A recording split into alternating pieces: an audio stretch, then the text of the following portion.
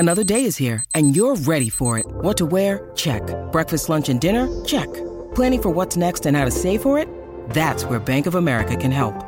For your financial to-dos, Bank of America has experts ready to help get you closer to your goals. Get started at one of our local financial centers or 24/7 in our mobile banking app. Find a location near you at bankofamerica.com/talktous. What would you like the power to do? Mobile banking requires downloading the app and is only available for select devices. Message and data rates may apply. Bank of America N.A., member FDIC. When you need mealtime inspiration, it's worth shopping Kroger, where you'll find over 30,000 mouth-watering choices that excite your inner foodie. And no matter what tasty choice you make, you'll enjoy our everyday low prices, plus extra ways to save, like digital coupons worth over $600 each week. You can also save up to $1 off per gallon at the pump with fuel points. More savings and more inspiring flavors make shopping Kroger worth it every time. Kroger, fresh for everyone. Fuel restrictions apply.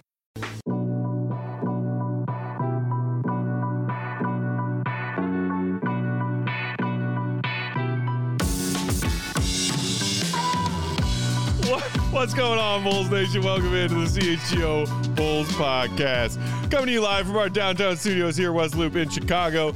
I am Matt Peck. You can follow me on Twitter at Bulls_Peck. Joined by my guys, Big Dave Bow, BNWL Sports, and Will the Go Gottlieb, Will_Gottlieb. We are CHGO_Bulls, and we are thrilled to be joined today by our guest, Terrence Oglesby, former pro basketball player over in Europe, played Clemson Tigers basketball in college, currently a college basketball analyst for Pick One, ESPN, Fox Sports, CBS Sports, Bally, plus the Field of 68 network, where he was speaking very highly of one Julian Phillips recently, and that's why we have brought him on to chat with him primarily.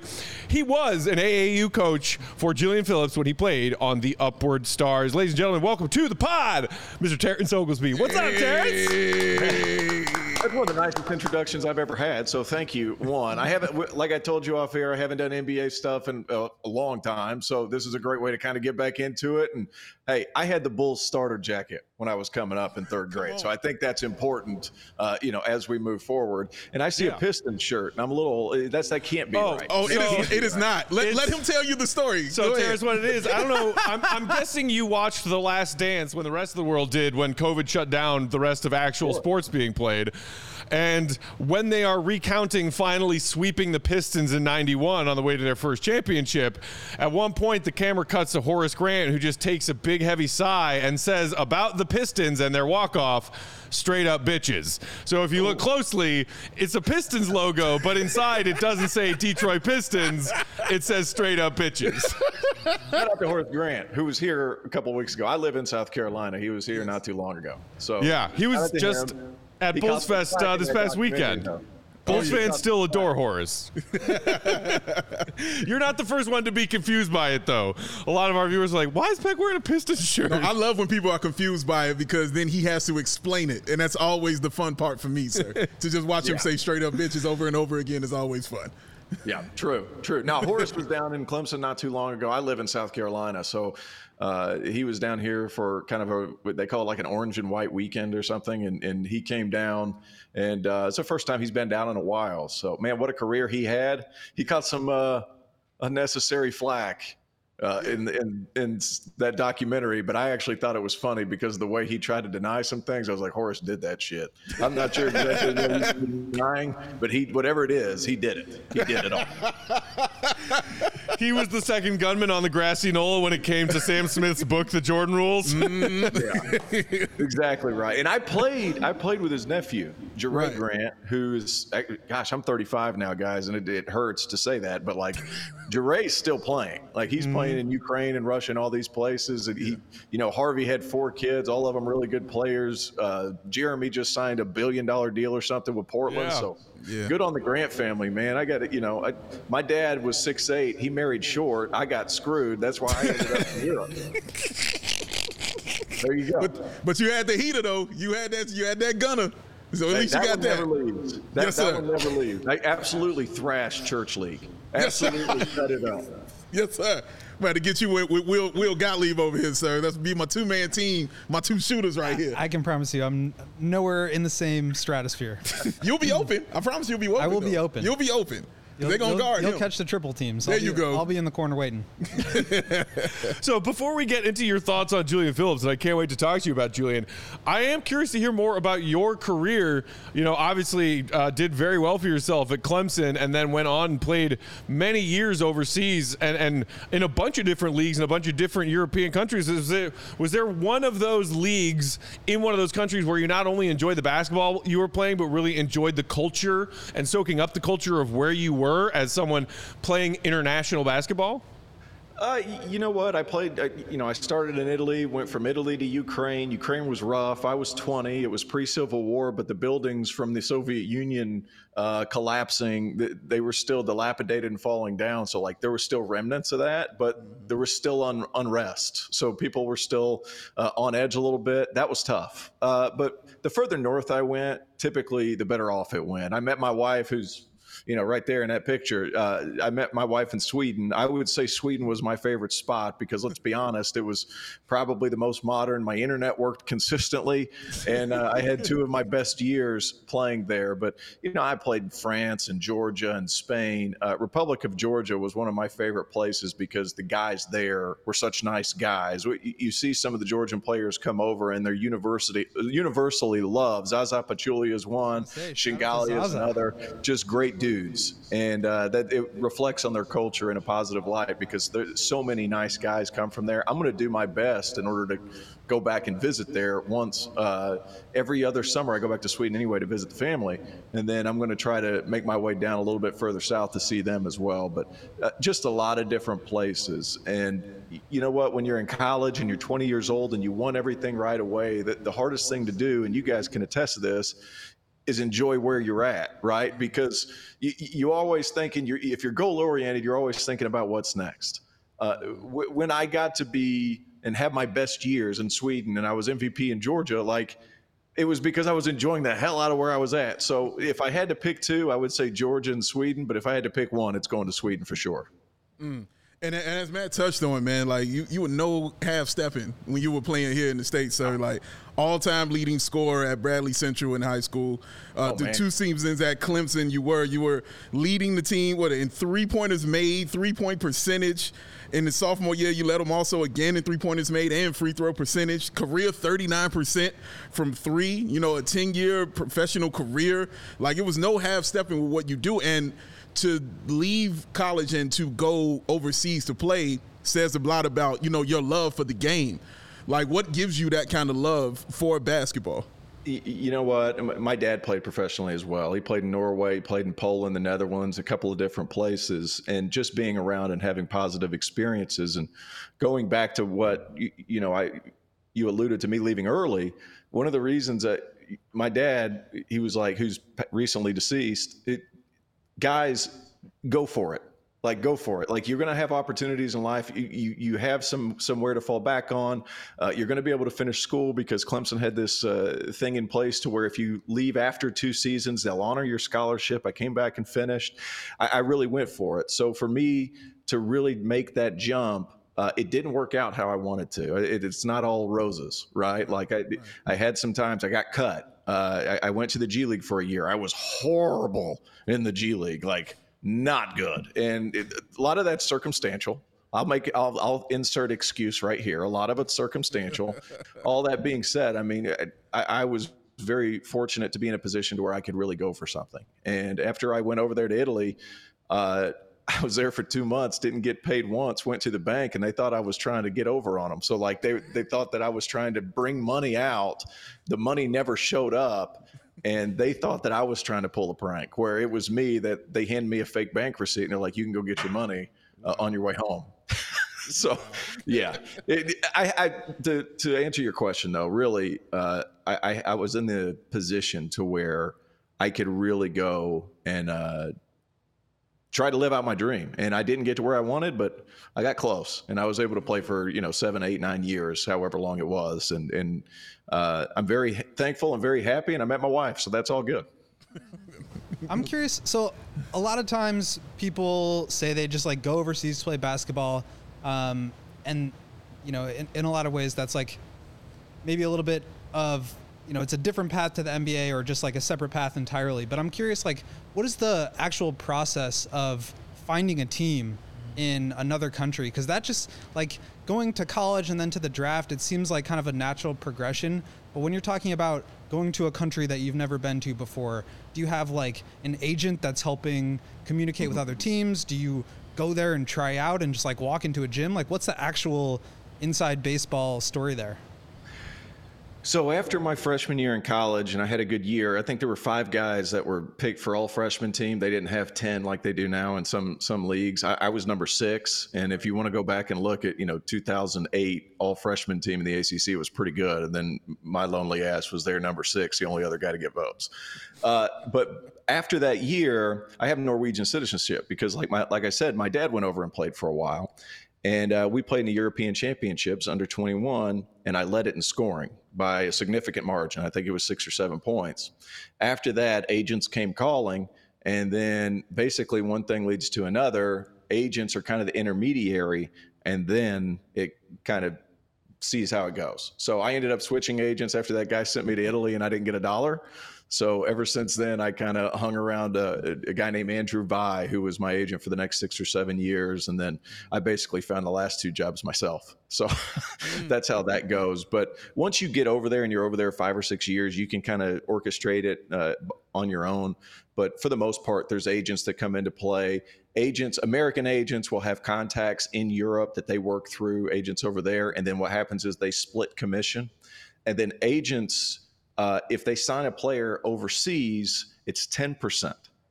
And the club pays for it, not the player. So what they do is they break it off 5 and 5, depending on, which agent is which. Playing for a big program like Clemson, I'm guessing in your college career, you played against a number of guys who did eventually go to the NBA.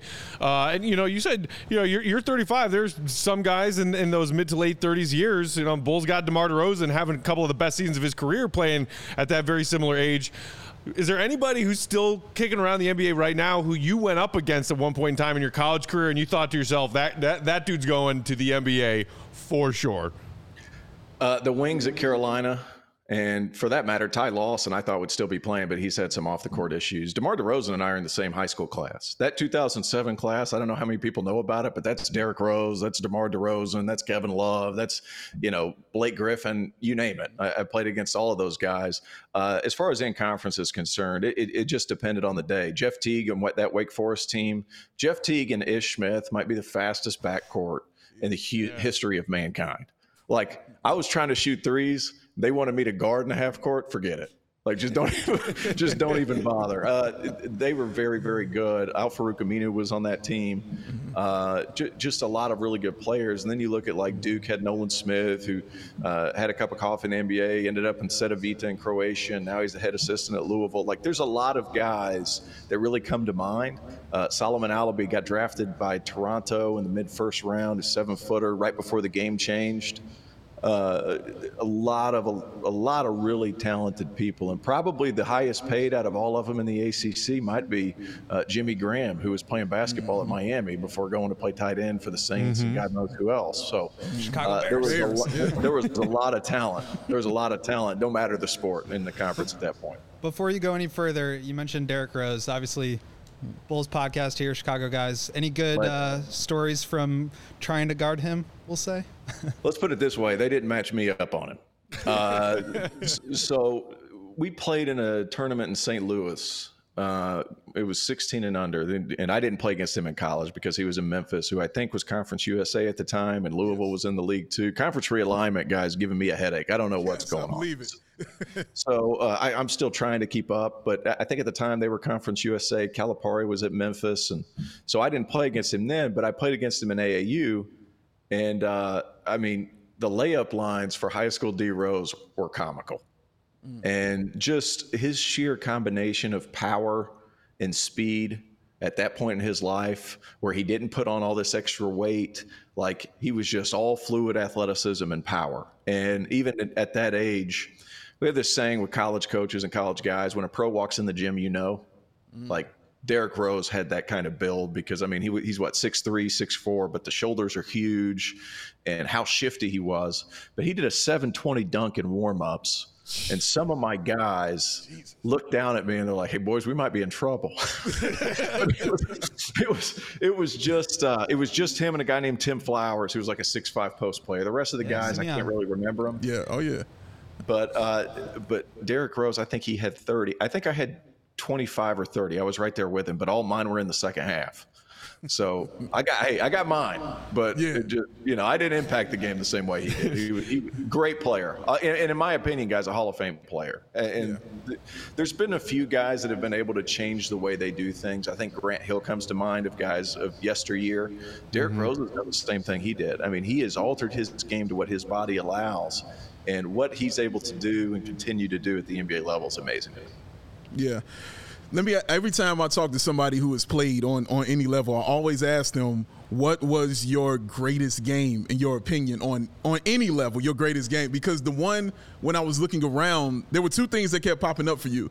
One was the game where you hit the 10 threes, and then the other game where you hit the – say it again? Which game did I hit 10 threes? I believe it was NC State. There's a lot of threes.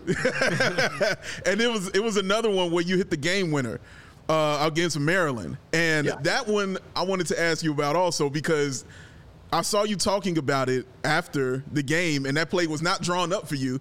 No. And the shot that you took was nowhere near the three-point line, and the defender was all over you, and you didn't even need a three because the game was tied. But you still took that shot, man. So what was on your mind with that?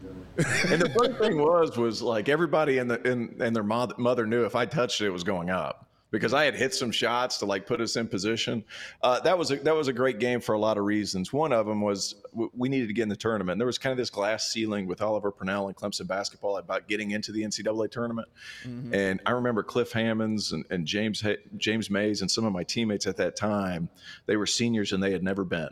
And we were kind of knocking on the door, and to be able to hit that shot, put us in the tournament, knocked Maryland out of the tournament, and that was all good vibes. In college, though, we played South Carolina at South Carolina. I think I had 25 or 27. That was a good game. And then in high school, I went for 57 in regulation, 31 for 33 from the free throw line. What? Stop it. Stop it. You were getting that Dwayne Wade in the finals treatment. My goodness. Stop it. And that's who it was. It wasn't NC State. It was South Carolina. That's who it was. It was South Carolina. Yes, that's who it was. But, dude, that's insane. That was fun. We had a unique style. We pressed the whole time. We didn't run around a lot of sets. It was a lot of free motion stuff. And, I played with a guy named Trevor Booker, who turned out to be a really good pro, and a guy named KC Rivers, who's still playing at 37 years old, who's been a really good pro overseas. And we had talent, and it was a fun brand of basketball. So that one, and then I always like to talk trash about the high school 57 because my high school coach said I could never do it. So I always like to refer back to that one. Just like MJ, love proving the high school coach wrong, That's right? Yeah, right. Yeah, me and MJ. Yeah. That's how I think of it, T.O. Equals for sure. All right, let's take our first break to share a couple of quick words from our friends and sponsors. Terrence is going to stick with us, and right after this break, we are going to dive in to some of his thoughts on the Bulls' newest rookie addition, Julian Phillips, what his Bulls ceiling might be, what role he could carve out for himself for these Bulls in the coming years. That's coming up next. While we are sharing these words from our friends and sponsors, do us a simple, easy favor. Hit that thumbs up button if you're watching along on YouTube. It helps us out a lot. Make sure you're also subscribed to the CHGO Sports YouTube channel.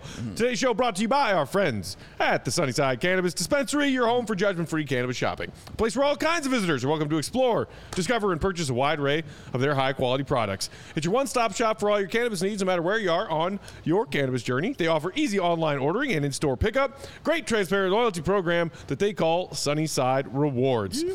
They've got everything: flower, tinctures, vapes, all that good stuff. Plus, of course, a wide variety of delicious edibles that do the job. Try my personal favorite, the Good News brand orange-flavored gummies. Now, through the end of the month, head to sunnyside.shop and use that promo code CHGO25 at checkout for 25% off your total order. One use per customer, not stackable with their other promotions. However, it's not just for new customers, guys. What? Anyone and everyone can use that promo code CHGO25 at checkout. Pick up everything you need to elevate your summer at sunnyside.shop. Must be 21 and over or an Illinois Med card holder. Braggs, are you in the market to get yourself a new car? I'm always in the market for a new car. That's why you're the man. That's why you're Brad. I mean, you go so many places. Thank you. You travel a lot of spots. You got to have a vehicle that's going to do you right. A Lamborghini. New or used. No, Say it again? No, I'm kidding. He got to be right, man. And the place to do that at, y'all, is Ray Chevy. He will hook you up. He will look out for you and give you the car that you and your wonderful self need. The price you see online is the price you pay, with no add-on to the price ever. All right. In fact, Ray will do everything possible to find additional savings for you, which make the price lower than the one that you're seeing online. That is a fine human being right there. As one of the top selling dealers in the Midwest, you'll always be able to shop one of Chicagoland's largest inventories and save big at Ray Chevy, because they now have over 100 Chevy Trax models available. That's 100 of them things ready to go, starting at $21,000. That's a little bit of nothing. Just letting y'all know that is nothing. So now, through August 31st, all buyers can qualify for 0% financing, make 0 payments until 2024. You give up no money till next year. It's hard to find deals this way. Plus, no money down. You heard what I said. No money down. And the best of all, pay 0 hidden fees with the Ray Price Promise. You heard them. Visit Ray Chevrolet in Fox Lake or raychevrolet.com. Serving the community since 1963. Find new roads and let that road lead to Ray Chevy. Ooh, that was smooth. Find new roads. I've always liked that slogan, find new roads. Yes. It's a good one. Find new roads. I got to put the gravel voice in that. Yeah. Find new roads. The car commercial VO guy. Yes, exactly. Find new roads. Yes. We're rolling along here on CHGO Bulls with our guest, Terrence Oglesby, college basketball analyst and former coach and big-time believer of one Julian Phillips, the Bulls' second-round draft pick from the 2023 NBA draft. Terrence, can you just start by telling us a little bit about what it was like working with Julian at the AAU level, and some of the things that you liked most about working with him and coaching with him before he even got to the college and now NBA levels? You know what? One of my favorite things about working with him was extremely coachable. Comes from a great family, military. Both parents have military backgrounds.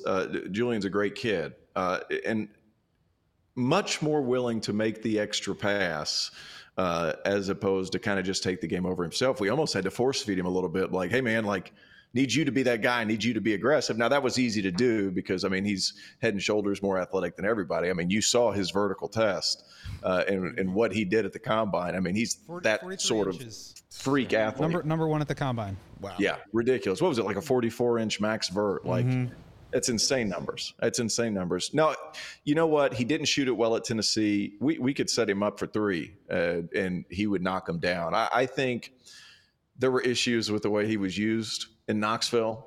They had a guy named Santiago. They have a guy that's coming back named Santiago Vescovi, who's my age and who's a hair too slow to be the main guy on a big-time SEC team. I thought that Julian should have been that guy. That might be my bias, but that also might be Tennessee struggling to win past the first round of the NCAA tournament. So, you know, tomato. I'm not really sure what that is. I thought he should have been featured more. I saw him play at the Battle for Atlantis. This is a big-time defender, long wingspan, can cover multiple positions. He is a little thin, but at the same time, guys, I'm not sure in today's modern NBA how much you really need to weigh, right? You need to be fluid in your hips. You need to be able to guard. You got to be able to knock down a three. He shot terrible percentages at Tennessee, but that's because he wasn't a part of anything. I think at the NBA level where the ball moves a little bit more, you're doing a lot more flow motion kind of stuff. I think he's going to be better suited for that because he'll touch the ball and he'll be a part of what's going on. That all being said, it's a development pattern for somebody like him. You have Zach LaVine, you have DeMar DeRozan, you have these superstars there. Where's he going to fit in alongside those guys? He's going to have to guard some smaller, quicker players. I think he can do that. But defensively is where it's going to be his calling card because he can guard so many different positions. When I was watching your awesome podcast, Field of 68, and you guys were talking about Julian Phillips, the one thing you harped on a lot was the 3-point shooting. And you kept saying, like, no, he can shoot these threes. And you specifically said he's going to go to the combine, he's going to open some eyes, he's going to hit a lot of shots from three, and people are going to talk all about it. And then when he went to the combine, he went 16 of 25. And then when you found out he went 16 of 25, you were like, yeah, he can do better than that too. So what is it that is giving you this confidence that Julian Phillips can be that shooter? Because when Bulls fans saw that they got somebody else who shoots terribly from three, the fans were not happy about it. But you have seen something else. So what is giving you that ability to praise him in this way? Well, he's got soft hands, and he shot 82% from the free throw line. The quality of three that he got at Tennessee was laughable. I mean, he was never a part of what they were doing. Tennessee kind of runs this stagger set, all this other thing. And I never really felt like he got the right opportunity to flourish the way he should. And if nothing else, just let him touch the ball and get rid of it again. He would go, 30 seconds out of the 28 seconds, they'd pass it to him in the last second, he'd be forced to shoot it. Don't worry about those percentages. When he's in the flow of the offense, I think more positive things are going to happen. I've seen him make shots at a high level. He's got good soft hands. It's not like he tries to catch it and it's like trying to catch a ping pong ball with two ping pong paddles. Like, it's not that situation. He's got good soft hands to where he's going to be able to make shots. I just felt like the opportunities that were presented to him at Tennessee were not good ones. Somebody said on your chat, on the bottom of the chat, saying he's unbelievably raw. I'm not sure that's the case. I think he can be inserted a little bit quicker than people believe, just because he can defend. He's not going to turn the basketball over, and he's going to be somebody that really fits into the flow besides superstars. Let's keep in mind, guys, like, not everybody can be an alpha in the NBA.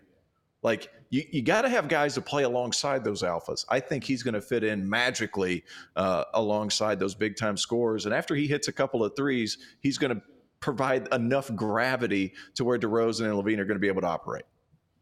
One of the things that stood out to me in some of the film that I was watching of him, and this has been something that's come up a little bit in just sort of like the discourse around his draft stock, is a change in the mechanics from the high school level to the college level in terms of his three-point shooting. You obviously worked with him at the AAU level. I'm curious, like, how much did you get a chance to work on his shot form with him? Did you see that same sort of thing happen where, maybe it was his base, maybe it was the release or the positioning of the release that changed a little bit at the college level? Is there anything to that, or is that just like a little bit reading too much into it? Before I answer that, who said that? It's been in a couple of YouTube videos, just watching some scouting and then just like some clips that I've seen. My biggest concern with him is he does get too wide in his base. So that kind of eliminates the power that you can generate. And the NBA three is a long three, guys. I don't know if you guys have gone out there and messed around and tried to shoot 100 shots from NBA range. It's way longer than you think it is. And it's longer than the players make it look. Yeah. It's a long three. I mean, I used to think the European three was pretty long. And then, I would fire him from wherever. But now that NBA line's so far away, like, your base has to be in line. There can't be much wasted motion. I think if I'm going to pick at one thing, I think it would be that. His release and his setup is pretty compact. If you want to move it over a little bit, maybe an inch or two to the right to where he's straight up and down with his elbow, maybe. I'm less concerned with everything above the waist. I'm more concerned with everything below the waist, just because you have to generate that much momentum in order to knock down those shots with consistency at the NBA level, because that wing three, you might as well just throw it. I mean, it's a deep, deep three. And like, he's going to have to narrow up his stance a little bit just to improve on his effectiveness and to get really the trajectory that you want shooting it from that far out. I noticed when I was listening to you discuss Phillips and his potential in one of your episodes of Field of 68, and Will was just kind of talking about it a little bit, the fact that you thought his draft stock took a hit. His draft stock suffered because of his time at Tennessee. And it seems like, as you were explaining, it's because in your basketball expertise and your opinion, they didn't use him properly. Just how much of a unjust hit do you think he took in the draft? Like, do you see Julian Phillips as somebody who has the potential NBA ceiling where he should have been a first-round pick, and maybe the Bulls are looking at, if developed properly, finding a steal here when they traded into the second round to get him? Well, I mean, I would have taken a strong look in the early to mid-20s. just because what does he provide for you? Immediate ability to defend, every length intangible that you need, elite athleticism. He's not this big, strong, huge guy, but he moves really well, and he's going to be able to cover a lot of space. And guys, you want to play help side defense in the NBA? Try to step out and then come over and help on a roller on the weak side. Like, you have to have these measurables. He has all those measurables. I've seen him knock down shots. And let's keep in mind too, before he signed with Tennessee, he was committed to Will Wade at LSU before Will Wade got in all that trouble. If he would have gone there, he would have been more of a focal point. And I think you would have seen better percentages because he's a rhythm guy. He needs to be a part of the action for a lot of those things to happen. All of that being said, it's easier said than done because sometimes in the NBA, you'll go 5, 6, 7, 8, 9 trips up and down the court before you touch the ball because DeMar DeRozan's feeling it. Some of these other guys are feeling it like they're getting the rock. And that guy right there, he's getting paid, $50 million a year? Get that man the ball. So you're going to have to be efficient without touching it so much. But I do think that they got to steal simply. I think his floor is Corey Brewer. I think they're very, very similar in both body size. Julian's a little bit bigger than Corey. Corey's a good friend of mine. He's a little bit bigger than Corey. I think he's going to be a better shooter than Corey. And I think their defensive versatility for guarding big wings and smaller wings and some guards too, I think he's going to make a lot of sense. And I think he could play in the NBA for a long time. And Fried Rice said, who's his comp? Corey Brewer is kind of who I feel like he can be. And like you were saying earlier, not everyone can be an alpha when they get to the NBA level, but Corey I look at Brewer that is maybe one of the great role players on a lot of good NBA teams over the years. Yeah, and I view that as a positive. I don't view that as a negative. Like, right. Whenever I coached Julian, it was like we had to call sets and be like, "Hey, Julian, if you pass it right here, I'm going to sit you." And just his willingness to give the ball up and not be this alpha personality. You can't have everybody be like that. Because what happens is then you have guys arguing and bitching and moaning over who gets shots. Well, you pay certain guys a lot of money, they're getting the shots. It doesn't matter if they're hitting or not, they're getting the shots. So you have to have somebody that can play alongside that. I feel like Julian could do that for an elongated period of time in the NBA. Yeah, it's wild because the players I've heard you use as his comps are like Stacey Augmon and Corey Brewer, man. Yeah. Which are incredible comps because Stacey Augmon, plastic man, dog. Like the successful NBA career he had, obviously the great career he had in college. But no, those comps are incredible. What was it when you were coaching Julian that kind of surprised you that you probably didn't know about him? Whether it's him just as a person or just him as a player, what kind of surprised you about Julian Phillips? He's really soft-spoken kid, but he's really receptive. And a lot of times when you get McDonald's All-Americans, they're not the most receptive. I think his willingness to be coach is what kind of surprised me more than anything. People rave about his personality and the kind of I keep saying the kind of kid he is. As a grown-ass man, I probably need to quit saying that. Dude's in the NBA. So, like, I just, at that time, he was a kid. He was a great kid. He listened. He tried his best to facilitate. He's extremely competitive. And then because he's soft-spoken, he hit a 3 over Brandon Gardner, who was going to go to St. John's, who was this elite athlete. He hit a 3 over at him. Somebody's mom was talking trash over on the side, and he turned around and started talking trash back to the mama. And that shocked me a little bit because you want to see that dog come out of guys, especially at that level, right? So that shocked me a little bit. So that told me it's in there. It just doesn't come out in a verbal way.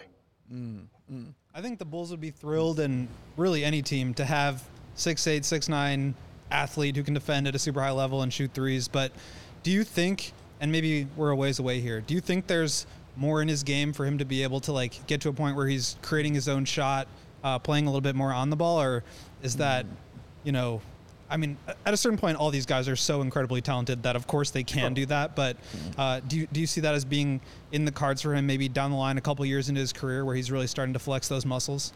I think there's something to be said there. As a second unit guy who they can throw it to on the elbow and say, hey, get to the cup. He had one of the highest foul rates in all of college basketball last year. When he touched it, he was getting to the free throw line. And when he got there, he shot 82%. So I think that throws a lot in there.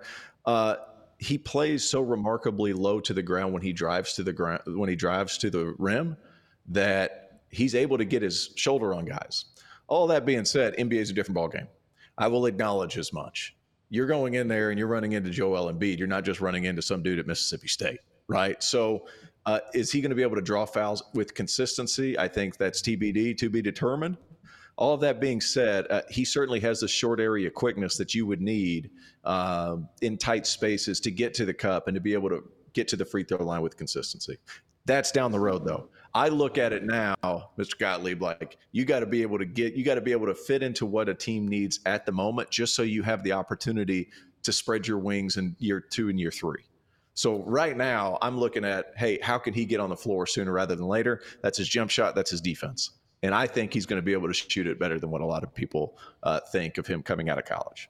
Love that. Speaking of getting on the floor sooner rather than later, I do want to get some of Terrence's thoughts on how he sees Julian Phillips as a puzzle piece to this Bulls roster for the upcoming season.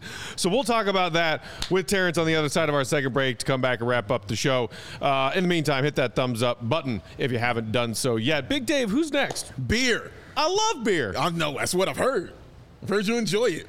There's one. The Goose Island in this green can right here. Well, that's a coincidence because that's exactly the beer company. What do you know? What do you know?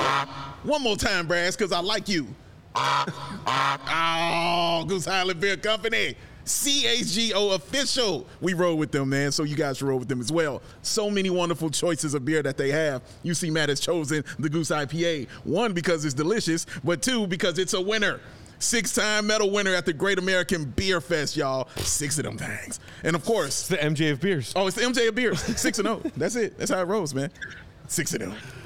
The Tropical Beer Hug, which I like to call the Herb Lawrence. 9.9% alcohol. Woo. Dangerously easy to drink or chug if you're a professional beer chugger like our guy Herb Lawrence. 312 Wheat Ale is the classic. And, of course, the Matt and Big Day favorite, the Full Pocket Pilsner. The everyday beer. It's what the brewers are drinking and what the people who drink what the brewers are drinking are also drinking when they're not thinking. Figure that out. Yeah, put that down. That's right. First day of school. Go to class, kids. Ultra Fresh Goose Island Brew House is where you can grab you something really nice on Claiborne Avenue in Lincoln Park or from their tap room on Fulton Street in West Town. It's the Goose Island Beer Company. It's Chicago's beer, the true taste of Chicago. One more time, Braggs. He wasn't ready. Gotcha right there. Thank you, Braggs. You know where else is a great location to grab some beers, Goose or otherwise? What's that, sir? When you're on the road, you pop into your local Circle K. That's what you do? Yeah. My man. Another one of our friends and sponsors, Circle K. Check out your nearest Circle K location for the best coffees, beers, and snacks that they always have available for you. Plus, you're doing that while you're pumping up with their premium gas so you can get back on the road, carry out your road trip, carry on with your day. I like Slim Jims. Road trip snack, you know they always got Slim Jims at Circle K. Aren't you a combos guy? I do like combos as well. They always got combos at Circle K. They also have that sugar-free Red Bull if I need a little kick. Before I start to drink the beers that I buy at Circle K when I get to my location. You are 65. As we know, kids, you shouldn't drink and drive. You should never. Also, Circle K has this new app, guys. Have you heard about this? Tell me. No. They have their app that they are calling the Inner Circle. Ooh, get it? Circle K. Smart. Download the Circle K app to become a member of the Inner Circle. Membership to join the Inner Circle is free, and it comes with tons of perks. It's America's Thirst Stop. You save 25 cents per gallon on your first 5 fill-ups after downloading the app and becoming an Inner Circle member. Deal. Plus, whenever you're getting all those delicious drinks and all the delicious snacks on your way through Circle K, every 6th item of the Circle K products that they have chosen that day, every 6th one is free. Wow. I'm talking the hot and ready pizza they have available. Talk slow. I'm talking coffee. Come on. I'm talking ice cold fountain drinks. Every 6th one free if you download the Circle K app and join the Inner Circle. So what are you waiting for? Perks on perks on perks. Drive through your nearest Circle K today. Rolling along here at CHGO Bulls. Follow our guest, Terrence Oglesby, on Twitter for all of his great hoops thoughts at @T_Oglesby22. I like how Terrence like, you guys are foolish. No. Well, the one thing I'm happy about is your podcast is not they do not advocate for drinking and driving. No, absolutely no. Don't advocate for drinking and driving. We do not advocate that at all. Nice save. Yeah, hey guys, don't. No underage drinking, no drinking and driving. We do not advocate Stay safe. those things. Drinking and podcasting, however, of age. For those of age, highly recommend. Yes. So, we were just talking before that break a little bit, Terrence, about like the ways in which Julian Phillips can get onto an NBA floor sooner rather than later, and talking about his knockdown shooting, which you do have faith in, and his versatility on the defensive side. Bulls fans, I think, were a little bit frustrated this past season when we saw their first-round pick, Dalen Terry, barely get into Billy Donovan's rotation at all. Only when the team was shorthanded or in the garbage time minutes of a game that had long been decided did we really see Dalen Terry. And that was the middle of a first-round pick guy. Bulls fans maybe are now skeptical that with Julian Phillips being a second-round pick and Billy Donovan leaning heavily on big minutes for his veterans, for a team that is trying to win and trying to be competitive now, the development of the younger guys on the roster, whether it be Dalen Terry or now entering in Julian Phillips, is sort of second fiddle on Billy Donovan's priority list. How do you see Julian Phillips fitting into Billy's rotation, if at all, his rookie year? You know what? That's tough. And you look at the roster, there's so many guys, right? Kind of in that 6'7", 6'8" range that you have to be able to have on the floor. So, I mean, I guess having this many bodies is certainly a positive thing. That being said, Julian's a little bit taller than a lot of what you have. I mean, Torrey Craig, excellent defender, 32 years old. Is he really going to turn the table for you and really move things forward? He's an excellent piece. Could Julian be more than that? That's the question that you have to ask. To talk about Dalen Terry, I would wonder, how is Kobe White? He's been effective. How much has that hampered Dalen's development? There's a Dalen, it's Dalen. Gosh, Dalen, what's wrong with me? You got it. That all being said, I mean, there's just a lot of pieces in the way. And then they signed Javon Carter, who's, like we said off air, JYD, junkyard dog. So they needed some toughness at that position. Is Terry going to be able to be that guy? But what does Terry not do? He doesn't shoot it. That's kind of where the difference is for me. I'm telling you guys, I'm not sure what Julian shot from the three at Summer League, but I know he hit 4 or 5 threes in one game. That's part where I think it's going to surprise people, and he's going to be able to open up the floor a little bit more. Is he going to play right away? I don't know. I mean, he's 19 years old. What 19-year-old is ready to jump out and guard Paul George right away? There's not many. That all being said, the physical prerequisites that you need coming in, that's where he could certainly help, especially when you have a Chicago Bulls team with guys that can really guard. I mean, what was Alex Caruso? He was first team all defense last year, right? I mean, multiple guys that can really defend. He jumps into that conversation just simply because you're not going to have to wait for him to learn defensive rotations, because he's going to be able to guard on the ball immediately, and he's going to be very switchable immediately. That's where I could see him jumping in sooner rather than later. All of that being said, 19's 19, and some of these older guys, I mean, the patience wears thin, especially when they start creeping towards the end of their career. That's kind of where, hey, man, you better be ready to go right away. DeMar DeRozan says, I'm 34 years old. I need somebody who can help right now. I don't have that kind of patience. And let's be honest, Chicago has the talent to be in the playoffs. They have enough guys to be in the playoffs. They just haven't done it to the level of what a lot of Chicago Bulls fans are expecting. Yeah. Let me ask you, there's one player who's definitely been polarizing here in Chicago, and that's Patrick Williams. Can you talk about what you saw in Patrick Williams, especially in college?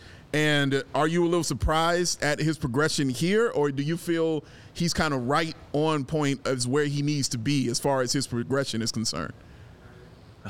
You know what? Like,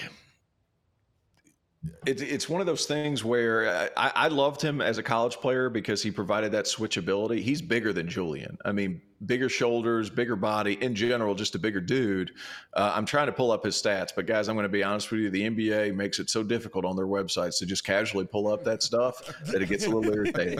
All of that being said, I could see where he's polarizing, because offensively, it looks like you're going to get more. There's a couple of guys in college basketball right now where it's like, man, I just feel like I should be getting more out of this guy. And I think Williams could fit into that. However, I mean, he's still young too, guys, but you're averaging 10 points and 4 boards. There's something to be said there. And it's not easy to average double figures in the NBA. And if you're going to be a complementary piece and still do that at 21 years old, I'm not really – do you want your number 4 pick in a draft to be – up around that 15 a game mark? Sure. But I think sometimes the quality of shot that you're going to get as a third, potentially fourth option when you're on the floor, it's not going to be great. I like Patrick Ewing as a long-term player just simply because he's big, he's switchable, he's really physical on the perimeter, and he can guard multiple guys. And that's what it comes down to in the NBA. Positional versatility, defensive versatility, and can you shoot the 3 ball? And I feel like you do want more, but I'm a fan of Patrick Williams as a player. I'm super high on Pat. I'm also really high on Julian, just watching him in Summer League. And obviously the tools are there. Like, I agree with you. The shot is better than it was in college. But you mentioned something that I think Patrick also kind of struggles with at times, which is, you know, you have to like draw up plays for him to actually shoot the ball. And sometimes you're just like, Patrick, shoot, you're open, you're huge, like go to the basket. Yeah. And so I wonder, in just like your coaching or player development experience, what does it take to really like draw that out of a guy to where you're not just like banging your head against the wall, asking this guy to, you know, put the ball on the floor and get all the way to the rim or take an open jump shot when he's got it? Like, can you get to a point where guys like Julian and Patrick are like really actively looking for their shots, especially while playing alongside like you're talking about alpha, you know, shot creators like Zach and DeMar? Or is it something, this is something that we kind of discuss a lot, is like, does it have to be a situation where it's like the post Zach and DeMar era where a guy like Patrick or Julian can really like blossom as a scorer? That's a loaded question, but I do think that, well, I think a big thing too is whenever you get to that NBA player or that NBA level and that NBA defense, you have to know that you can beat the guy in front of you, and you have to be able to recognize what's behind the first level of defense. And whenever you're able to do that, that's when you can really take off. If a player is not able to calm himself down long enough or to understand the rotation before it gets there, it's increasingly difficult to make anything happen. That's what makes these legends. Like Chris Paul doesn't see what's in front of him. Chris Paul sees the third rotation, right? Like Kawhi Leonard, he's not going to attack the rim if help's sitting right there. Like guys who are able to see over the top and see that second level of defense, that third rotation of defense, those are the guys that can really take off and be effective scorers at the NBA level because they see everything happening before it occurs. I think Iman Shumpert was talking about LeBron, how he's directing traffic. Like he's in a league of his own, obviously, but to be able to manipulate a defense, that's kind of what comes along with, hey, am I going to be an attack first mindset type of dude? Because you can be an attack first mindset guy. It doesn't matter if there's a dude hanging out down there like a Steven Adams, who's just either not going to take you out of the air. He's just going to be a brick wall to where like it's tough to finish over those guys, right? So you have to see them coming before you do, or one of two things are going to happen. You're going to finish a lot early in your career, and then you're going to get hurt, and something's going to happen. Remind you of some point guards that we've talked about today. Like, is it going to be somebody like a John Morant who attacks? That dude's going to get taken out of the air and he's going to get really hurt. Now, he's had his share of off the court issues, and I'm a South Carolina guy, so it hurts me to say that. But like he attacks the rim with reckless abandon, and he sees those guys and he seeks them out, as opposed to seeing those guys and understanding like, hey, this might not be the lane for me to take. So to get back to your question, and I'm sorry if that was a roundabout way of seeing it, of answering it, but to get guys to really stand out and to be in an attack mindset, they have to understand the second and third step at the NBA level, because NBA guys can get by that first defender most of the time. It's what they do when that second defender comes over that allows them to be that next level type of dude. And is Patrick Williams necessarily going to be that? I don't know. Is Julian Phillips going to be that? I don't know. But it comes with patience from the coaching staff and a lot of teaching, quite frankly. That's where the G League comes into effect for a lot of these guys. It really helps them. But they've needed Pat Williams to play sooner rather than later, so he hasn't really had the chance to develop that because Levine's in there and DeMar DeRozan's in there and Caruso's aggressive, and so it kind of hampers that ability to develop that attack mindset. But all of that being said, you have to understand the rotations behind it in order to be that guy. I really, just before we get to the next one, I really appreciate that, because I think it's very easy for us to sit here and say, Patrick, go to the basket. Mm-hmm. But like, there's so much more that goes into it. There's so much experience that, and just reps and, you know, understanding your role and how to fit alongside different guys that frankly, none of us can ever know. So yeah. Just from like a coach and a player development standpoint, I think that's really key. Absolutely. Yeah. I mean, it was like I played in a G League. Like, could I shot fake and get by one guy? Sure. but damn it, there's dudes down there. Like I'm 6'1", 6'2". Like it was very difficult for me to hit that second gear, right? Like, and I was a good athlete, like 38-inch max vert, no big deal. I'm just going to throw that out there while we're okay, then, T.O. Okay, no big deal. I'm just going to throw that out. But I believe that's 36 inches better than mine. Okay. You're a phone book guy. And for people who don't know what phone books are, because there's a lot of younger generation people, they come back about that thick, right there. About that. If you can jump over that, you're pretty good. Anyway, it's called the Sam Perkins. The Sam Perkins. Yes.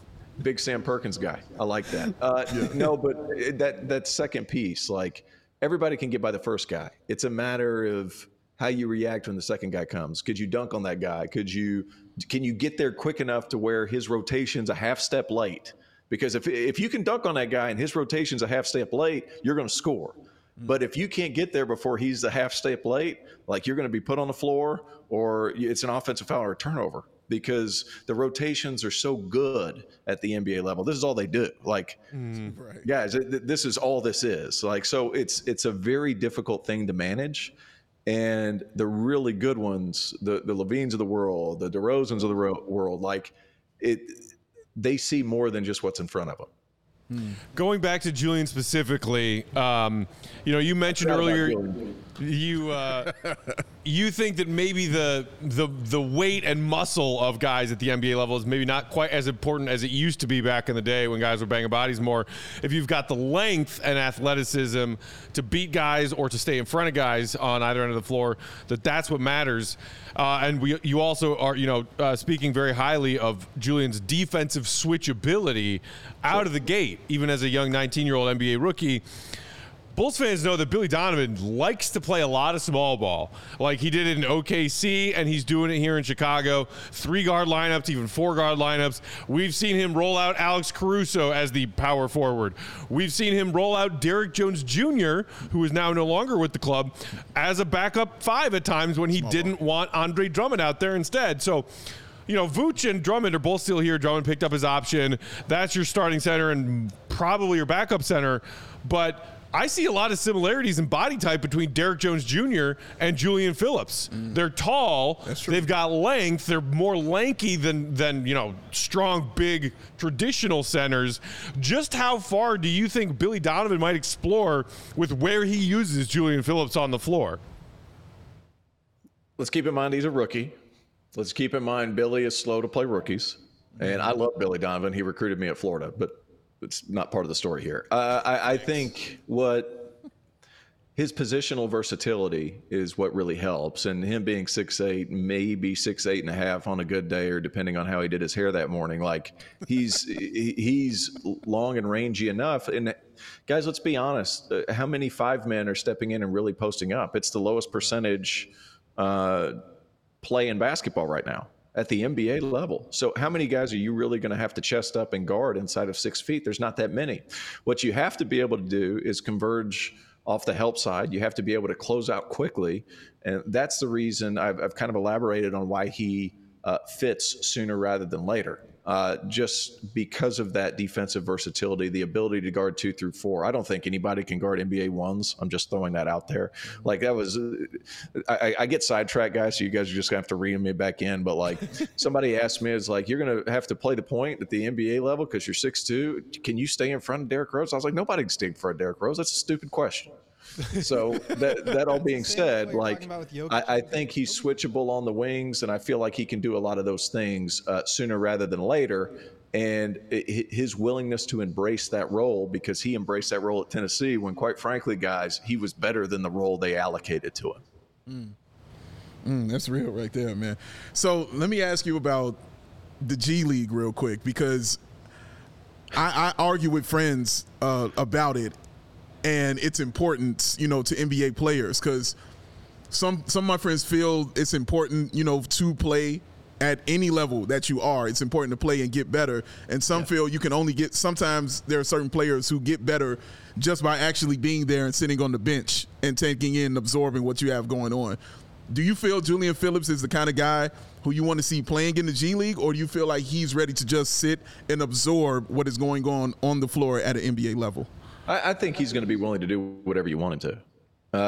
That's one of the things that stuck out to me, and I elaborated about it at the beginning of the show. Just somebody who's going to be super coachable, going to do exactly what he's asked. And where's the Windy City Bulls? It's right down the road, right? Yeah. What's the harm in getting this guy extra reps on a day off, right? To where some days he might play 8 to 12 minutes, and it's like, well, I worked out twice today, but it's like, well, what am I going to do? I still have more juice in my legs. Send him down to Windy City. Let him get some extra reps. Have him attack some closeouts. Try to get to the rim a little bit more. Get to the free throw line and kind of observe that second line of defense that we talked about, right? Mm-hmm. So that's kind of it's hugely beneficial. And if you're an NBA guy and you're going down to the G League, those reps are going to you. Like, there's no like, hey, this guy's been on fire the last 3 games. We're going to feed him the ball instead of you. No, that's not happening. If you go down, you're being featured and you're being put in the same positions at that G League level that you're being put in at the NBA level. And I think that's hugely beneficial. Whenever I was in the G League, I played against Tim Hardaway Jr., and they didn't put him in unfamiliar positions. They put him in a lot of corner 3 situations, a lot of trail 3s, and he was attacking closeouts. Very similar to what he does now and is getting paid so much money to do, right? So it's going to benefit anybody to be in that position. There's no downside in my mind to having anybody go down to the G League. It's just a matter of, can you get enough reps at that top level? And if you can't, let the man hoop. Let him get down there. He will gladly take it, I'm sure.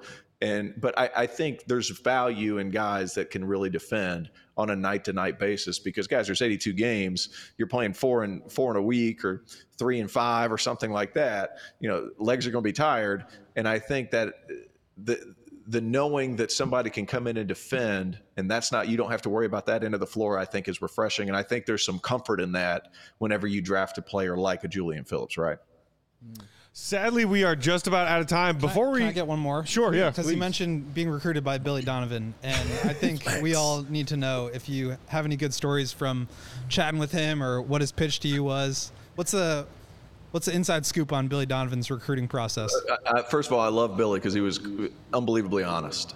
And they had a kid already committed named Donnie O'Mac, and who ended up going to Memphis. I think played with Derrick Rose at Memphis, now that we all say that. But that was right on the heels of their national championships with Joakim and Al, Lee Humphrey, Corey Brewer, Torian Green, like some of these really, really good players. Mm-hmm. And this was after their first championship. I went down to elite camp.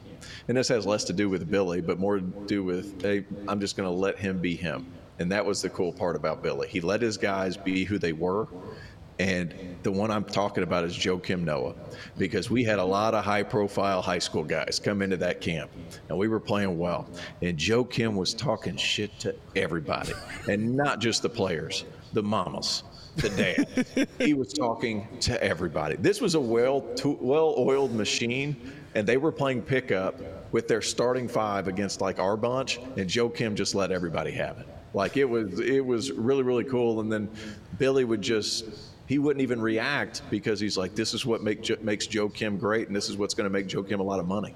And I thought that was really, really cool, and how he was able to facilitate those relationships between these guys, 18 to 22, 23 years old. And obviously being able to be the head coach of the Thunder and being able to be the head coach of the Bulls, he's been able to continue that kind of, I'm going to let my guys be them, and I'm going to work around what they do great. And that's why he's had success at where he's at. Love it. Awesome. Classic Joakim, classic Billy. Yeah, that sounds exactly like Joe. Yes. So, Matt, I'm jumping in for a second. Why? Because I got to ask Terrence a question. I was actually going to set you up because I got an idea where you're going. Where am I going? You're going to college, ain't you? I'm going college. Yeah, That's I know right. you were going. I was going to set you up. I was going to set. Go ahead. Terrence, I definitely enjoy your coverage. I'm a Big Ten guy, Purdue guy. Follow the Boilermakers a lot. And I'm definitely curious from your perspective, now that you've had a couple years to digest the NIL and transfer portal and kind of how it was the Wild Wild West, it felt like in that first year, and now it's starting to settle in. I do feel like it's for the better for college and the NBA. Where's your perspective at with everything and how it's laid out? It's fine. Like, here's my thing, and I had this argument. I had a well-known person who I'm not going to say his name because I'm about to speak a little poorly of him, but he called me whenever I bashed a team. He's like, well, they have all kinds of NIL problems and all this, that, and the third. I was like, everybody has that now. Like, this is not a problem specific to this team. Now, what I think you're seeing is the really good coaches who are really good X's and O coaches who are really good. I think it's even the playing field for them, the guys who don't love to recruit, because now it's a negotiation. It's not necessarily like we have really cool locker rooms. So it's kind of gone by the wayside there. To me, it's just it's just part of the game now. And there's been a lot of teams that have done NIL for a long time, longer than when it was legal. So I think what's happened is a lot of those teams that you're seeing that have been really good, the first 100 years of the NCAA, over the past 5 or 6, have started to struggle. And it's because there's not such a clear-cut favoritism to, hey, you need to go to this school, you need to go to that school. Now the portal opens it up. And if it sucks at one spot and you're not nice to that kid, he's gone. He's going to go find another spot that's pretty good. So now I think all that's good. Where I think it stinks is where you see guys enter the portal just as a negotiation piece. Like, that part stinks. And I think the one kind of thing that you could tinker with to change it a little bit, and this is just me spitballing because I haven't really put that much thought into it. If you just change the wording to pay for play, then you can put contracts involved. Then it becomes a different story to where you're not just signing a kid for 1 year. Hey man, this is a 3-year deal. You're going to get your education for 3 years. And then if you want to leave, have at it. But you're going to be with us because 3 years, kids go to summer school. They're graduating in 3 years.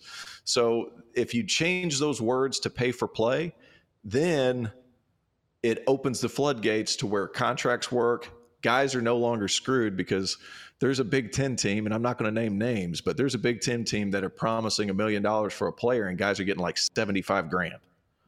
Wow. That's happening. And it's happening with consistency. So it sounds all great in theory, but kids are getting screwed because there is no pay for play. There is no contract. It's just a bunch of collectives running around with the Wild West. So there's some things I think need to be changed.